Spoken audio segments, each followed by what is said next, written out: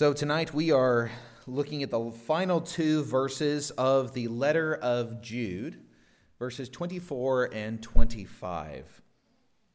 And as I mentioned in my prayer, these are the verses that make up the doxology. I've used this doxology often. No doubt this is the favorite doxology of the Davis family, who lives in Georgia for obvious reasons. Their son's name is Jude. But it's a beautiful doxology.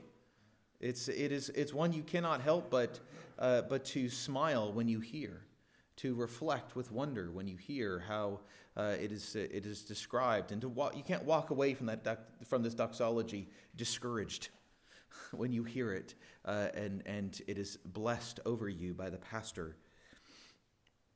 But we are going to read it now, and we will consider the meaning of it tonight. So I'll bring up the text here, and we'll be reading from the English Standard Version.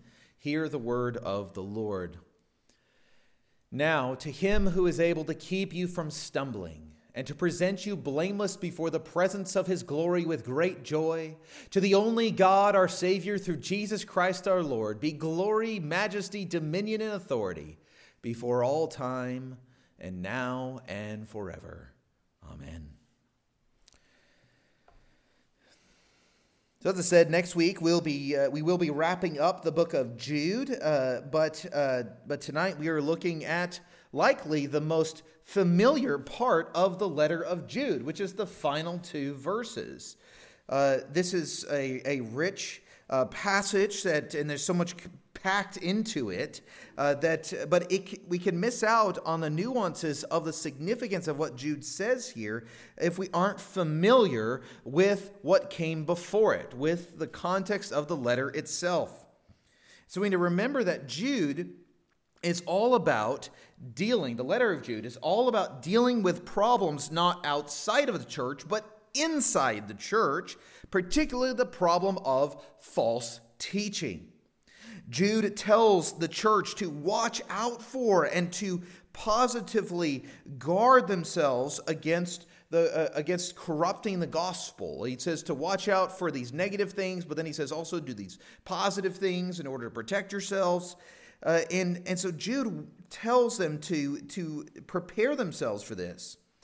But at this point, we may well ask, how in the world do a bunch of weak and weary Christians do this? And we ask this question not only for their sake, but for ours today. How can we deal with the onslaught of hatred against the church, while at the same time deal with the problems that arise inside the church of false teachers and discord and division, the things that come up just simply within the church itself? Do we just do our best and hope it works out? Well, Jude's letter, it requires this doxology. Jude closes this with this doxology on purpose, because the doxology here forms the answer of where the church locates its assurance in the face of these internal challenges. Our assurance as the church is not found in our doctrinal purity. And that's something that actually has come up today. Every group, you see it in politics, you see it, and it doesn't matter what side of the aisle it is, they're what you call purity tests. They just say, are you pure enough? Are you Republican enough? Are you Democrat enough? Well, you're whatever those things mean. You're not enough, which by enough you mean further and further out, right? And so if you're not pure enough, and so there's purity tests, and you can do that in the church too. Are you Reformed enough, right?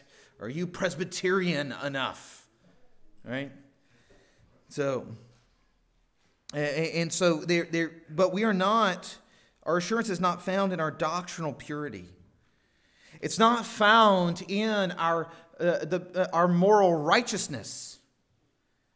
It is not found in a sacrificial faith.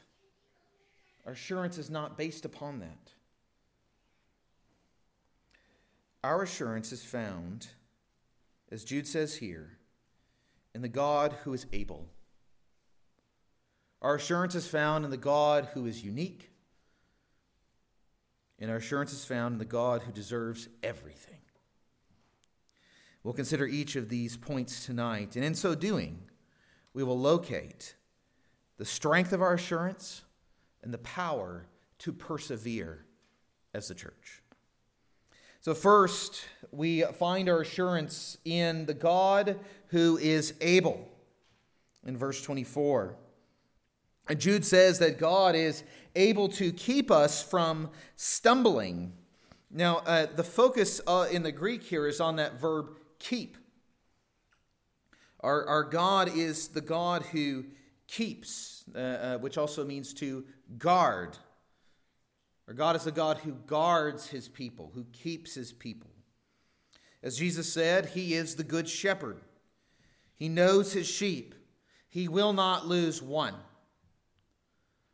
He is the one who comes by the gate, who protects from the thieves and the wolves. Well, how does he keep us? Well, Jude says he keeps us free from stumbling. It's here, what they did was in the Greek, they took the verb to stumble and they threw an A on the front of it to make it the opposite of it.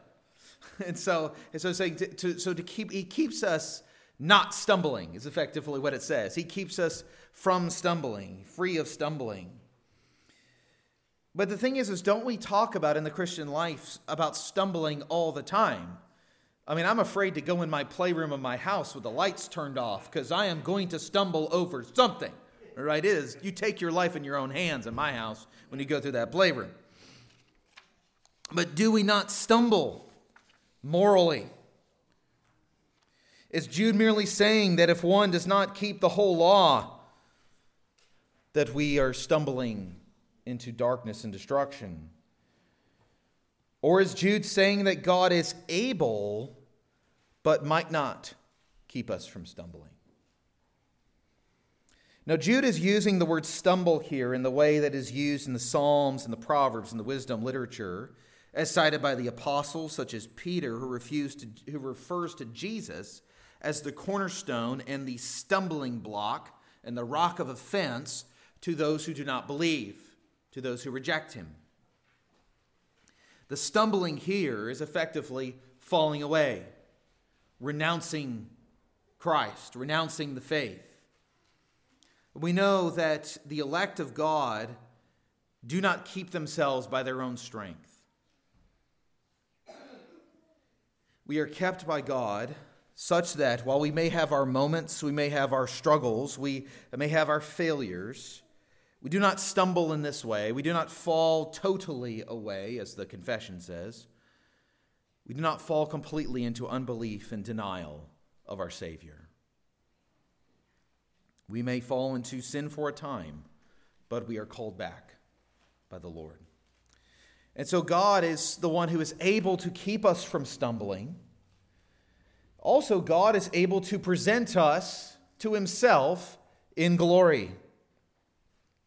God is able to present us, Jude says, blameless before him, before his glory, with great joy. Now, I know me.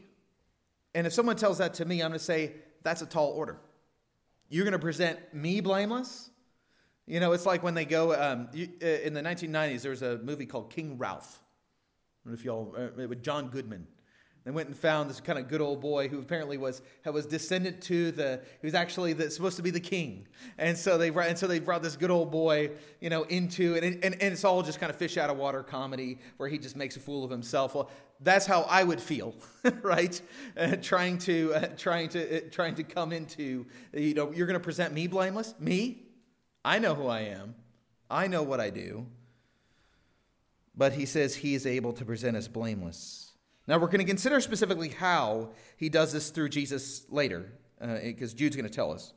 But Jude assures us of the fact that God is able to do it. That despite our troubles inside the church, despite our troubles outside of the church, despite the troubles inside our very hearts, he says that we will stand before the Lord in glory blameless. That is, without fault in the sight of God, in the all-seeing eye of God. We shall be reckoned as blameless in his sight. Do not overlook the fact that in his glory, we will not be destroyed. In his glory, we will not be consumed by his wrath. Some will. Unbelievers will. Sinners will. But God's people will not. The word glory means to be heavy. Specifically what the word in the Hebrew means. And certainly, and this I've referred to it before, it's like when we say someone's going to throw their weight around, that's kind of an idea of glory, to have weight. And certainly, the sheer glory of God would crush us. But because of the mercy of God, we will stand in his presence with great joy. Not dread, but great joy. Indeed, it will be joy for us as we wonder at the goodness and love that brought us here to this moment, that we get to enjoy this. I mean, have you ever had a moment in your life where you're like, I can't believe I get to enjoy this? This is too good. Just wait till you stand in the presence of God in his glory.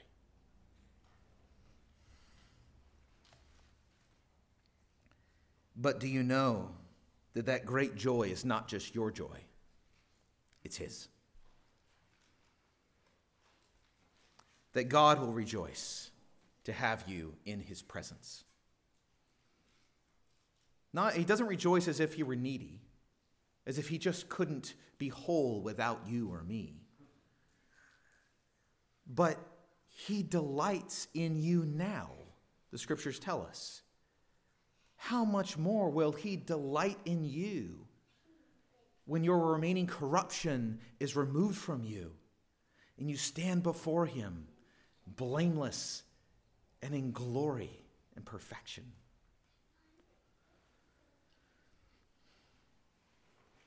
God, if you're like me, you tend to think that God will tolerate your presence in glory. But he will not tolerate your presence in glory. You will feel his pleasure as you stand before him. But we need to, before we leave from this, we need to consider what we mean when we say that God is able. By his very nature, God is a being of pure act. God can do all that he wills, and all that he wills is perfect, just, and good. As I've said, unlike Eric in the 10th grade, God has no potential that he's not fulfilling, according to my 10th grade English lit teacher. So she was very nice and accurate. But I highlight this because, as I alluded to earlier, we might be tempted to think that when Jude is saying that God is able, that he's implying the idea that God could potentially or possibly keep you from stumbling, or possibly present you to himself in perfection, but he might not. Now, there is a kernel of truth in that thinking, in the sense that if we're praying to God for a particular outcome in our lives, if we're praying to God for healing or for help in a difficult situation in our lives, well, he might deliver us in that situation. He might give us the relief that we're seeking, or he might not, but he is the God who is able to. Shadrach, Meshach, and Abednego, said as much when they stood before the fiery furnace, didn't they? They said, well, he can deliver us, but even if he doesn't, we ain't bowing the knee, so he may as well chuck us in there, right? But they didn't know that there was going to be a fourth person walking around in the furnace with them, delivering them. But we know, Jude says, we know our Savior, we know our God. It's not simply that he has the potential ability, but he has actually promised. And not only has he promised, he has delivered, as Jude is going to remind us, in his Son, Jesus Christ. And so as we proceed here, we need to understand that Jude is not saying it's possible that God, the God who is able, might do these things, but that we need to remember, in the face of seemingly insurmountable problems and challenges, that the church has always faced. When you study church history, that's the thing about studying church history, is you always see the church is always, even going back to the Old Testament and the people of God in the Old Testament, the people of God are almost always hanging by a thread. It's almost that thin. It's a 100-year-old man who doesn't have any kids, and all he has is the promise of God. And he keeps screwing up, right? Like it's as thin as that. It's Jacob running from Esau because he thinks he's going to get murdered. And we're like, Esau might murder you. He is not a good dude, right? Like it's thin. And then it's Israel in exile and being dominated by pagan nations. It's so thin. It's the Christian church under persecution in the early centuries. It's thin.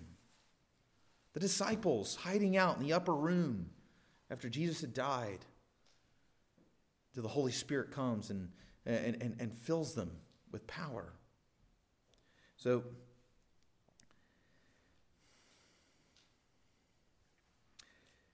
we need to remember that our God is able. But what that means is that our God is able and that He will do all that He wills and all that He has promised according to His covenant. He will keep us. He will keep His church. He will present His church to Himself in glory with great joy. And that is because of who He is. And so we need to be reminded that God is able, not because salvation is possible, but because of the difficulty of this life, we may begin to doubt God's ability. And we need to be reminded that God is able.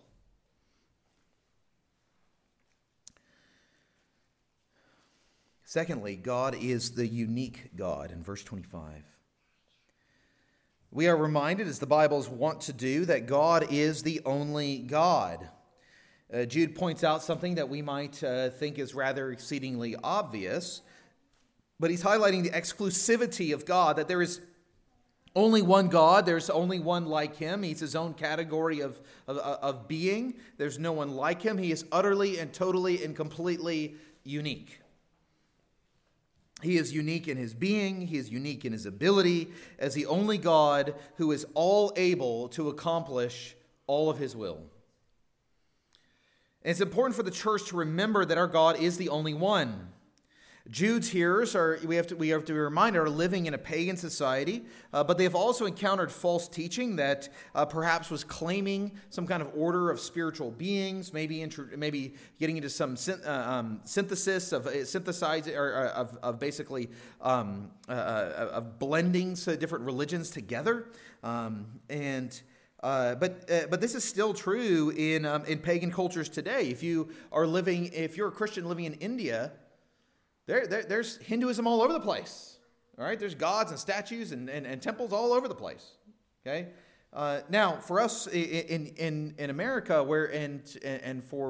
more of a Christian nation with a Christian heritage, it's not so much lots of pagan temples everywhere. Although we see more and more of those as the years go on, it's more of substituting things for God. It's more substituting the created things for the uncreated one. It's substituting modern comforts and entertainment and sports and food and material possessions and physical pleasure for God.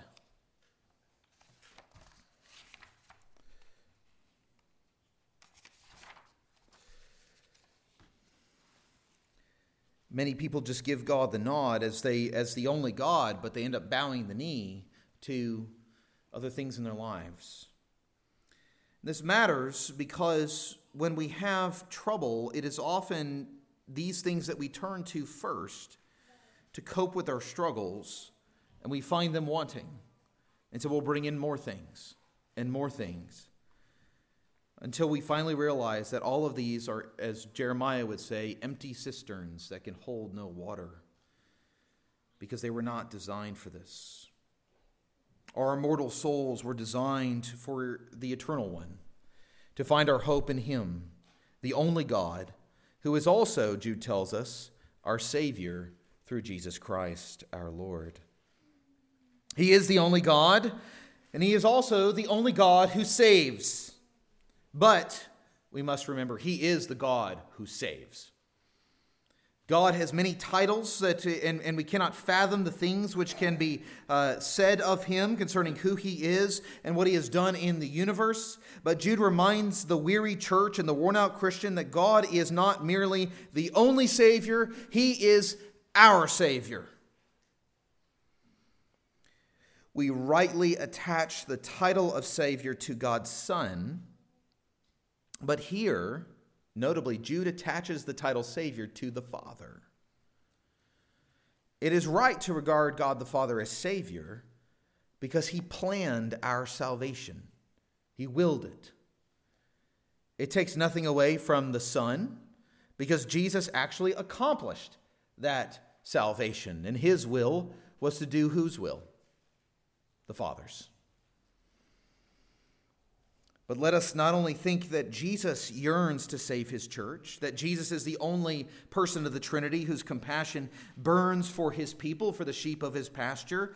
The Father wills to save. The Father plans our salvation. He schemes our redemption. He accomplishes it through his Son. Here is the answer to how God is able to keep us from stumbling, to how God is able to present us to himself in glory with great joy, blameless in his sight. He does it through Jesus Christ. How else will we keep from stumbling off into destruction? How will we stand blameless before the Lord? The Anglican evangelist George Whitefield is never short of good quips, and he laughed at the idea that one could enter heaven by his own strength. He said, "You might as well try to climb to the moon on a rope made of sand." Instead, God the Father saves his church, providing cleansing and a righteousness from his Son, who became a curse for us, that we might receive the righteousness of God. God keeps us because we have a Savior named Jesus. God will present you and I before himself in glory because he saves us through Jesus. But what is often overlooked here is the title given to Jesus by Jude. Not directly by Jude, but he notes it here, which is our Lord Jesus. God the Father is our Savior through Jesus Christ our Lord. The lordship of Christ is the hope of our salvation. He is Lord over our lives, our souls, our bodies. You know, it's this thing where it's like, okay, well, how much of me belongs to God? And the Heidelberg Catechism has its famous answer. In question number 1, regarding our only comfort in life and death, that I am not my own. I love how it starts there. What's my comfort in life? In life and death? I don't belong to me. Which is interesting, because one of the dominant cultural themes today is, I belong to me and no one else. I define my reality, I define my truth, because I own me. But the Christian gospel says, you don't own you, because you were bought with a price. In fact, even before that, you didn't own you. Satan owned you. But you have been bought. You have been redeemed. I am not my own, but belong body and soul in life and death to my faithful Savior, Jesus Christ. Why do we belong to him, body and soul in life and death? Because he has fully paid for all my sins with his precious blood, has set me free from the tyranny of the devil. But we ask, can he keep you with all our failings and obstacles in this life? He, the Catechism says, also watches over me in such a way that not a hair can fall from my head without the will of my Father in heaven. In fact, all things must work together for my salvation. But we ask, how can you be sure? The Catechism answers, because I belong to him, Christ, by his Holy Spirit, assures me of eternal life and makes me wholeheartedly willing and ready from now on to live for him. A couple of things is one of the beauties of catechisms and creeds is that they come from a long time before us. This is written hundreds of years before us. We were just talking in the youth Sunday school this morning about how, it wasn't fun to go to the doctor 100 years ago. All right? They pull out the leeches, and we need to do some bloodletting, we need to, like some of the methods they had where you might call questionable, or another word is barbaric. Okay, of course the question is 100 years from now, what are we doing that's barbaric? But we can name a few things already. But we are reminded that before that, even in those times and prior to those times, where life was unbearably difficult and hard compared to what we experience today, and even today we have great hardships and afflictions, what do they say? In the 1500s, my only comfort in life and death is that I do not belong to myself. I belong body and soul to Jesus Christ. He has bought me, purchased me. I mean, these are people dealing with, they're going to deal with a black plague. I belong to Jesus Christ. We need to remind ourselves. We today need to look in the mirror and say, tomorrow morning, when you get up in the morning, after you brush your teeth, as we all do,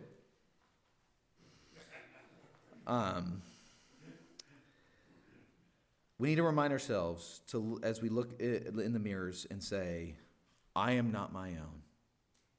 I belong, body and soul, in life and in death, to my faithful Savior, Jesus Christ. Let that be the starting point for our day. Let that be the starting point for how we interact with others. Let that be the starting point for how we set our priorities, our expectations, and our hopes. The comfort of the church in the world is not in our buildings. It's not in our budgets. It's not in our activities. It is not in the style of our worship or how many people we can pack in the seats each Sunday. It is, in fact, not too much to say that the Christian hope is summed up in these 2 points. God is able, and God saves through Jesus Christ our Lord. Our assurance finally comes as kind of it's encapsulated, it's in an unexpected place, but not wholly unexpected, in the praise of God. Because in verse 25, in the second half of it, we see that God deserves everything. But we have to be clear when we say God deserves everything, understand what Jude is talking about here. Because God deserves everything he already possesses.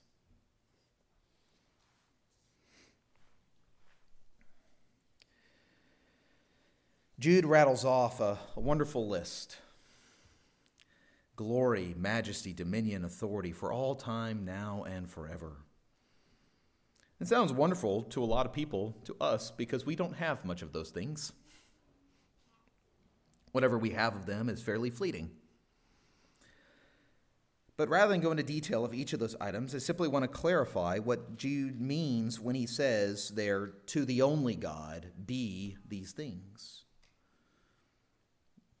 Because God is all glorious, we know this. His majesty, his splendor or dignity, the Psalms say, are his clothing. He's robed in majesty.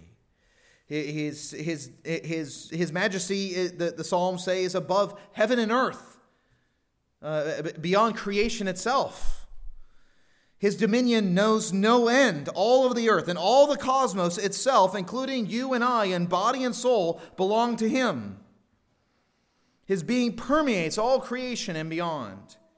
His authority is absolute, unchanging, and unquestionable. And so let me ask you the age-old question. What do you get the person who has everything? When Jude says to God, be these things, he is not telling us to give something to God that he doesn't already possess.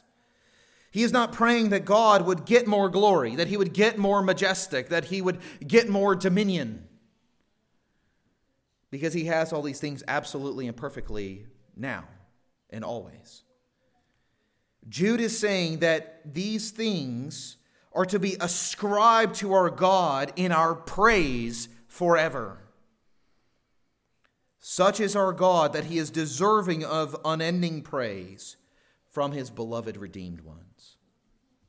And we need to highlight here that God's praise is our security and salvation.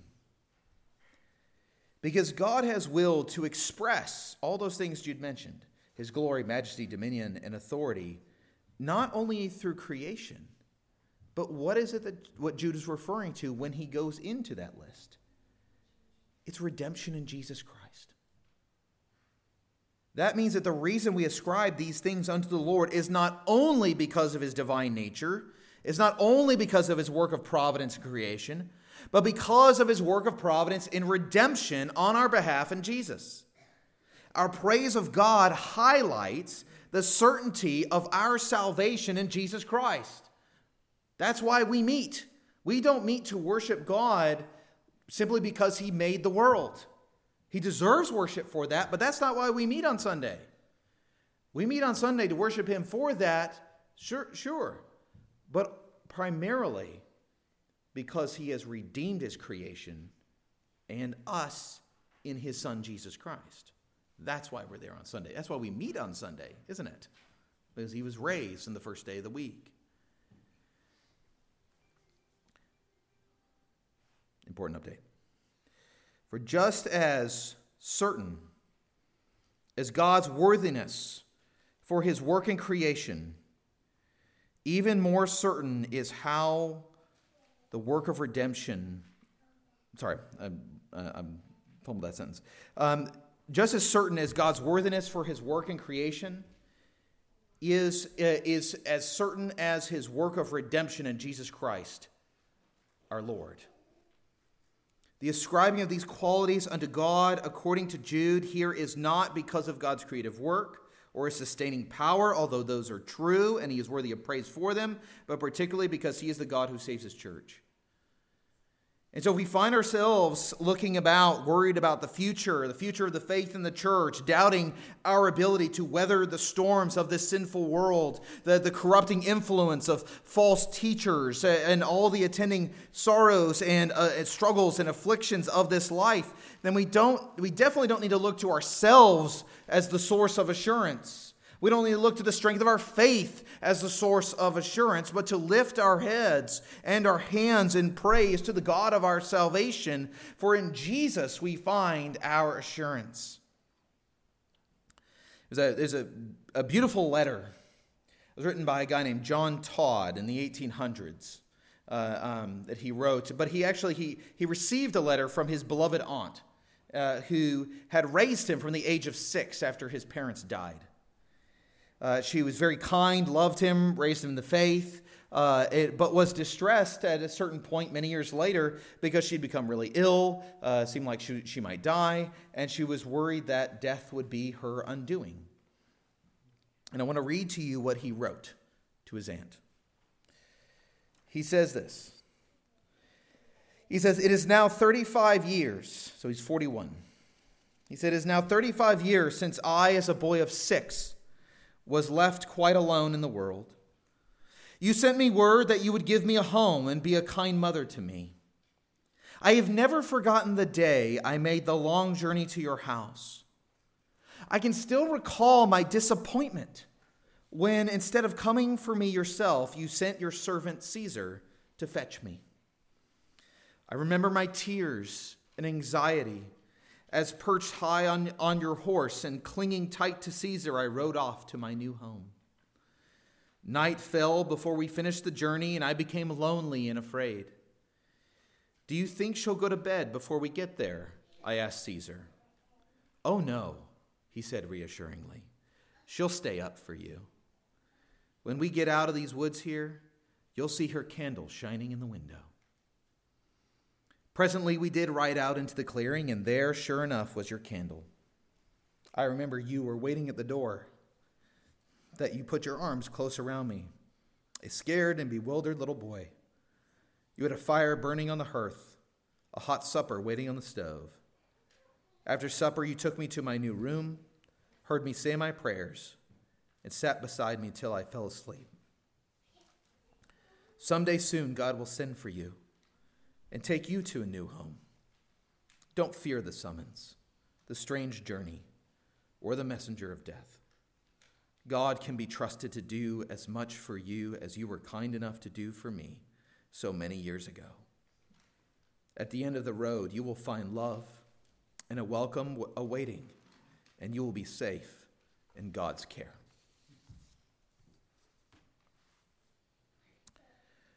We are indeed in the midst of the fight of the faith. There are great obstacles and challenges that the church faces out in the world and inside the church itself. Jude encourages us not to become cynical, fearful, or despondent. Rather, he turns our eyes to God, who is able to keep us and to present us to himself, because he is the only God and he is our Savior through Jesus Christ our Lord. So tonight, let us strengthen our souls by lifting up the praise he is due. Praise for his work of creation, but even more, praise for our salvation and eternal inheritance in the kingdom of God. Let's pray. Heavenly Father, we thank you that you center our assurance not upon ourselves, our strength, our individual quality of faith. It's not even upon this as a church, but that our assurance is based upon our Savior alone, who resides in heaven, sitting upon the throne, with bearing the scars of our redemption.